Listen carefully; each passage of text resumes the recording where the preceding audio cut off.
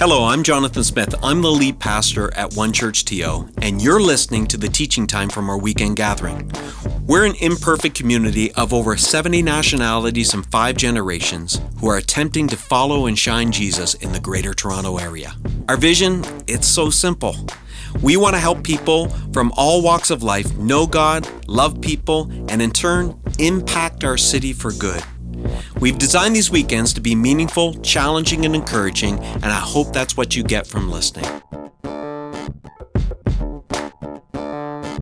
Well, Merry Christmas.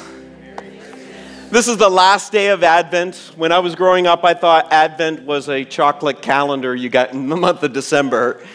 But Advent is really a season. It comes from a Latin word that means the coming or the arrival. And the Advent season are the 4 Sundays leading up to Christmas where we prepare ourselves spiritually to celebrate the birth of Jesus. And so over the course of the last number of weeks, if you've been here at One Church TO, if you haven't, we're glad you're here tonight. We've lit these candles that are significant in meaning. We lit the candle of hope because with the birth of Jesus, hope is coming to the world. We lit the candle of peace, that we could have peace between God and us. We lit the candle of joy, a joy that could be your strength, that defies your circumstances. And tonight, we lit the candle of love. So for a few minutes tonight, I want to talk to you about love. How many love stories?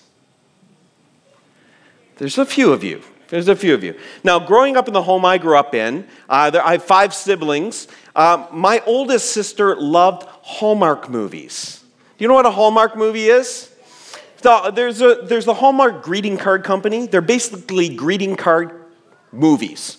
They're love movies that are, my brothers and I hated them. We hated them. I'll tell you why, and some of you are probably offended because if you love Hallmark movies, you're like, how could you hate it? This morning in the gathering, because we had our first Christmas Eve gathering this morning, a man met me right in the middle aisle after, and he said, why'd you have to go at me with my Hallmark movies?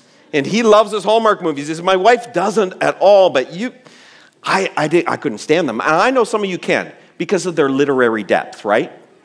I mean, the grandeur of the cinematic grandeur of them or the colossal creativity of them. I mean, with titles like this, how can you go wrong? A Perfect Christmas.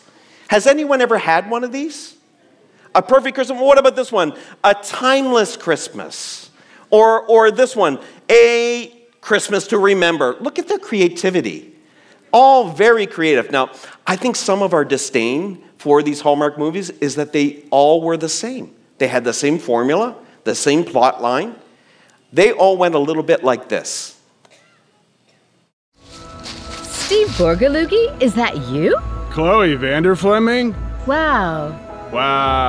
It's good to sit. I had a crush on you in high school. Yeah, but now you were good looking. What are you doing for a living? I am a New York executive and I am having it all. Okay. What are you doing for a living? I chop down trees for people's Christmas living rooms. Oh, so you have no money.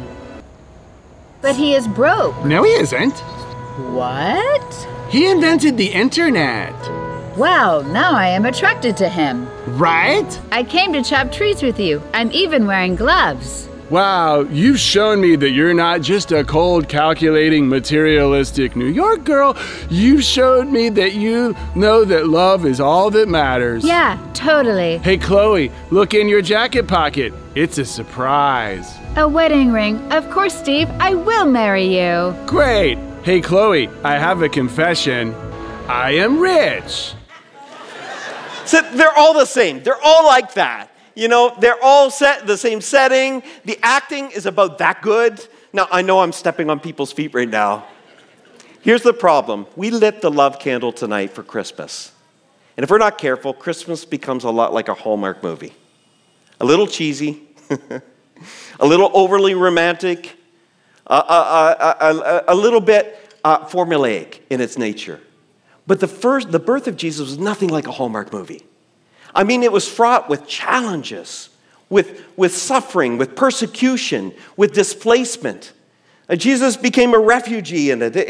He was born into the most unromantic setting. It wasn't Connecticut in the fall or Muskoka in the winter. He was born into a dirty stable with animals, placed in a feeding trough.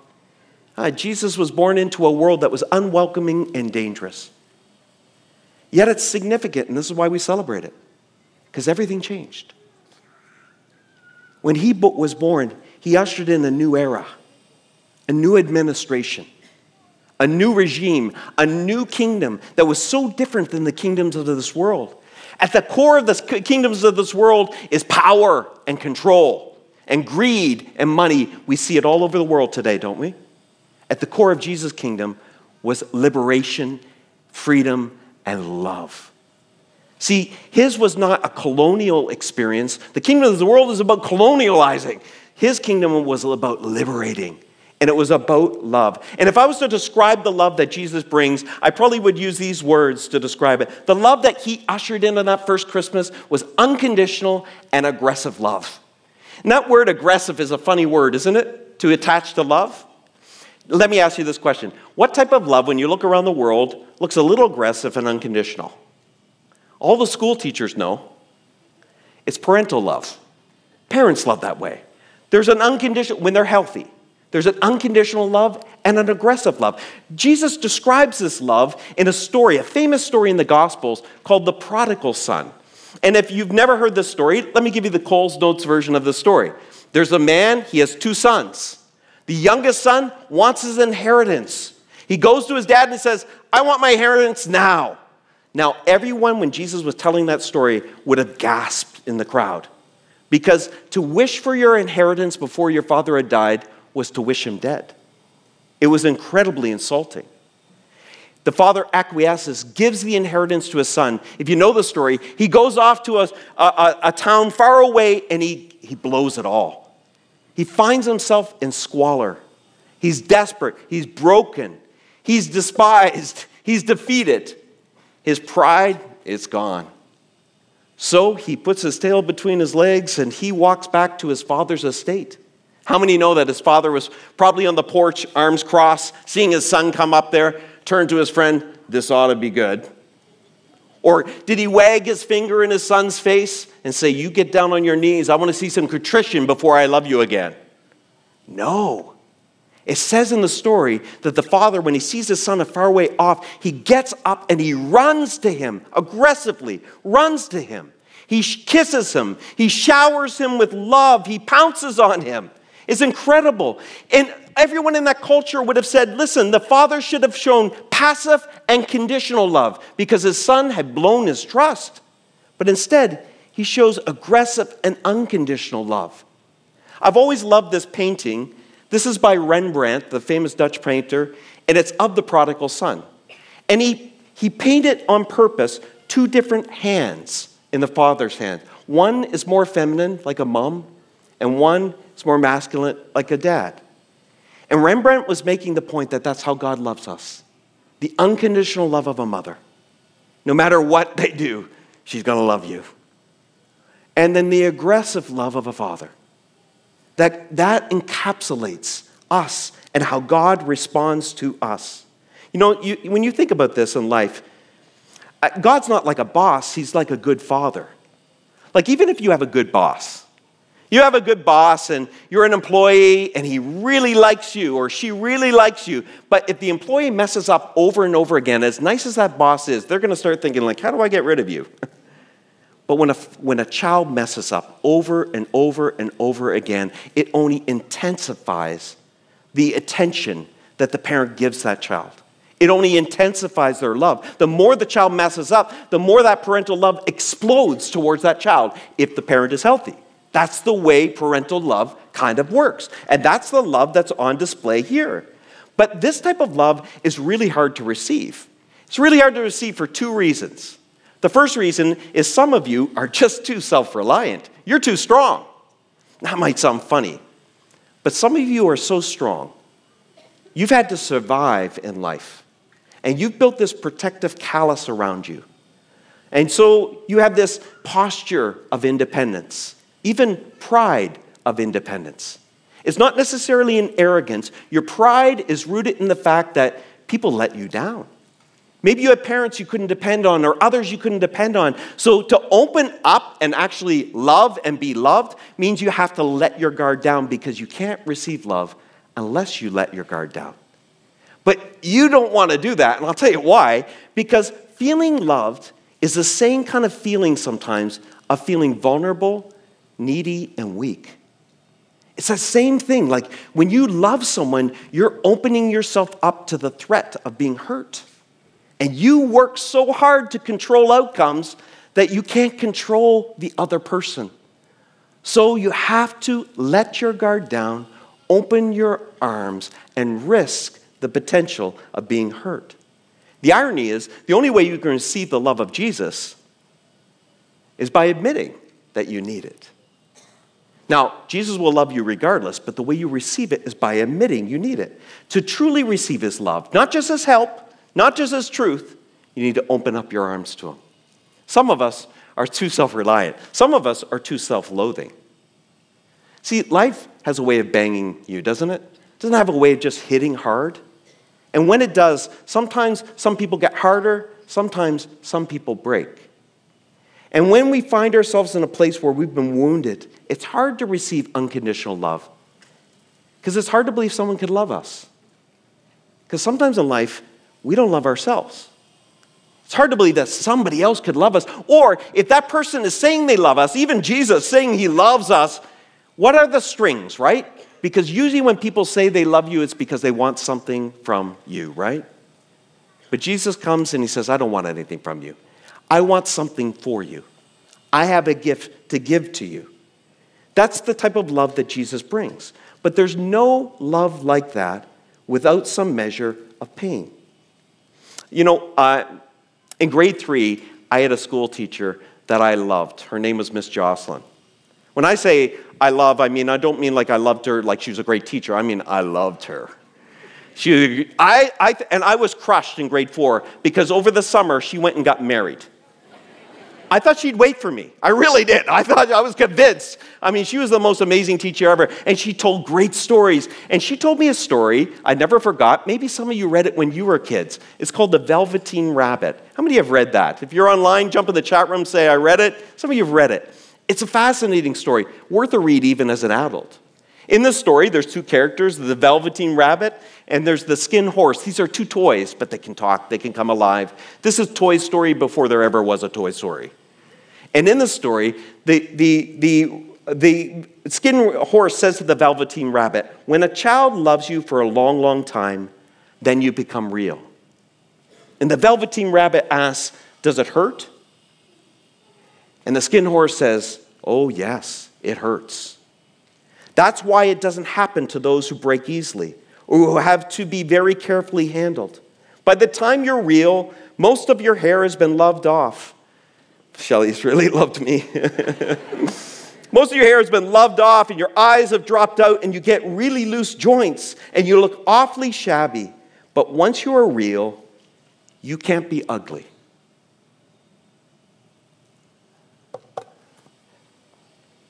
To the one who holds you, to the one who made you, you are his treasure. You may feel ugly, but you're never ugly to him. He loves you with an undying love. Life has a way of wearing us off at the corners, maybe even making us look ugly, but he treasures you. Some people struggle to receive his love because they don't feel worthy of his love. Some people struggle to receive his love because they've done terrible things. And they find themselves in places like this, and they're going like, well, you know, I'm in church, and someone's talking about Jesus' love. That guy up front's talking about Jesus' love, and Jesus loves me. But, you don't know what I did. You don't know what I've done. That's reserved for good living people, right living people. If you're brand new at One Church CO, I got a little bit of a spoiler alert for you. All the perfect people left a long time ago. It's just me and you. All of us have fallen short. None of us are perfect. God takes us just as we are, but I love this about Jesus. He never leaves us as we are. When you place yourself in his hands, he gets to work, changing us from the inside out. See, whether you're too self-reliant or too self-loathing, this is what Scripture shouts to us today. Nothing in all creation, whether inside of you or outside of you, can separate you from the love of God as seen in Christ Jesus. Can everybody say this word, nothing? Nothing. But you don't understand, Jonathan. I hate God. He loves you. I don't believe in God. He believes in you. I don't feel worthy of it. He loves you. He loves you with an undying love. Actually, the story of Christmas and Advent is probably summarized really best in one of the most famous verses in the Bible, John 3:16. In it, it says, "For God, who is the greatest subject ever, so loved, the greatest affection ever in the world, the greatest object, that he gave. He gave his one and only Son, the greatest gift ever given. Gave his one and only Son so that every single individual, this is the greatest offer, anyone can receive this love. Whoever simply trusts in him." If you know this verse, you know I added the word simply. And the reason I added this word is because I think religion gets it wrong so often. In the original language that the Apostle John wrote this verse, it was a Greek language. There's no adverb. There's no qualifier in the front of that word trust. But I think religion adds it all the time. People add it all the time. We will add things like, for whoever completely trusts him, or deeply trusts him, or sincerely trusts him. And John says, no. Whoever trusts him. Jonathan, I have this much trust. That's enough trust. It's not about the quantity. It's about stepping into that place of trust. And here's what it says, though. Those who trust him would never be destroyed, the greatest rescue ever, but would even now have a deep, lasting life. It's the greatest promise ever. You see, Christmas is a love story. It's the greatest love story ever told. It's not a Hallmark production. It's not some cheesy, low-budget production that pulls in your heartstrings. It's been in production for centuries. It costs God everything, and it's free for everyone.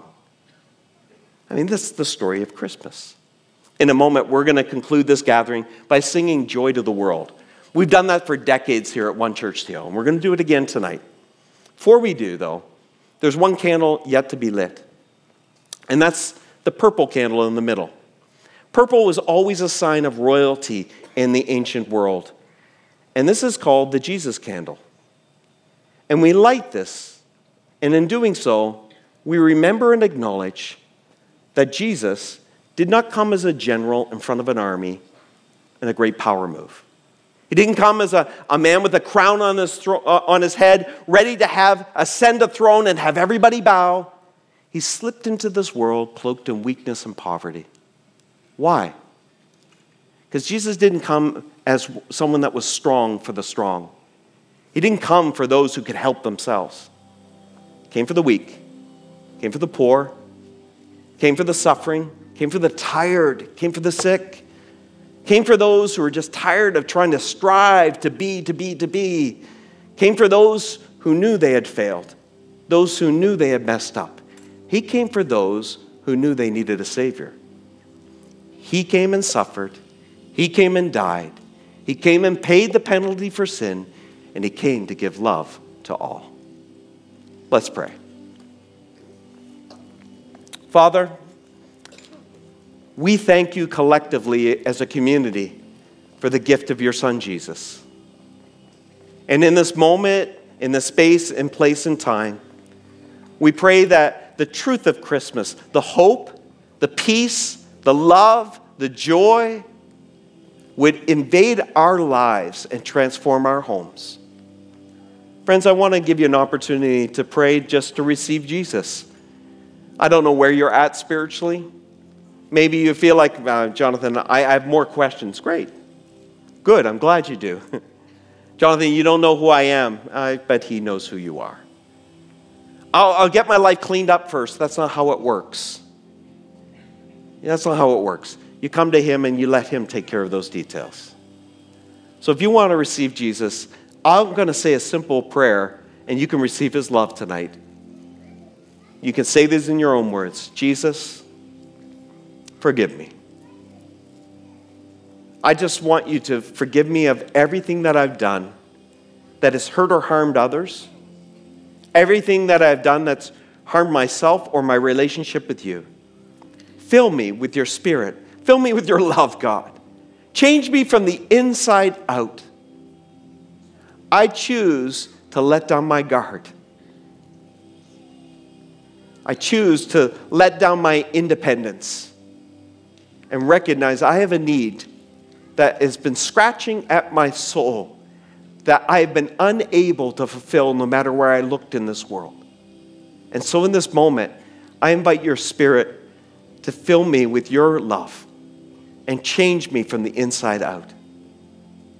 I want to experience the love of Jesus this Christmas season. And I receive that now with open arms. In Jesus' name, amen. Merry Christmas.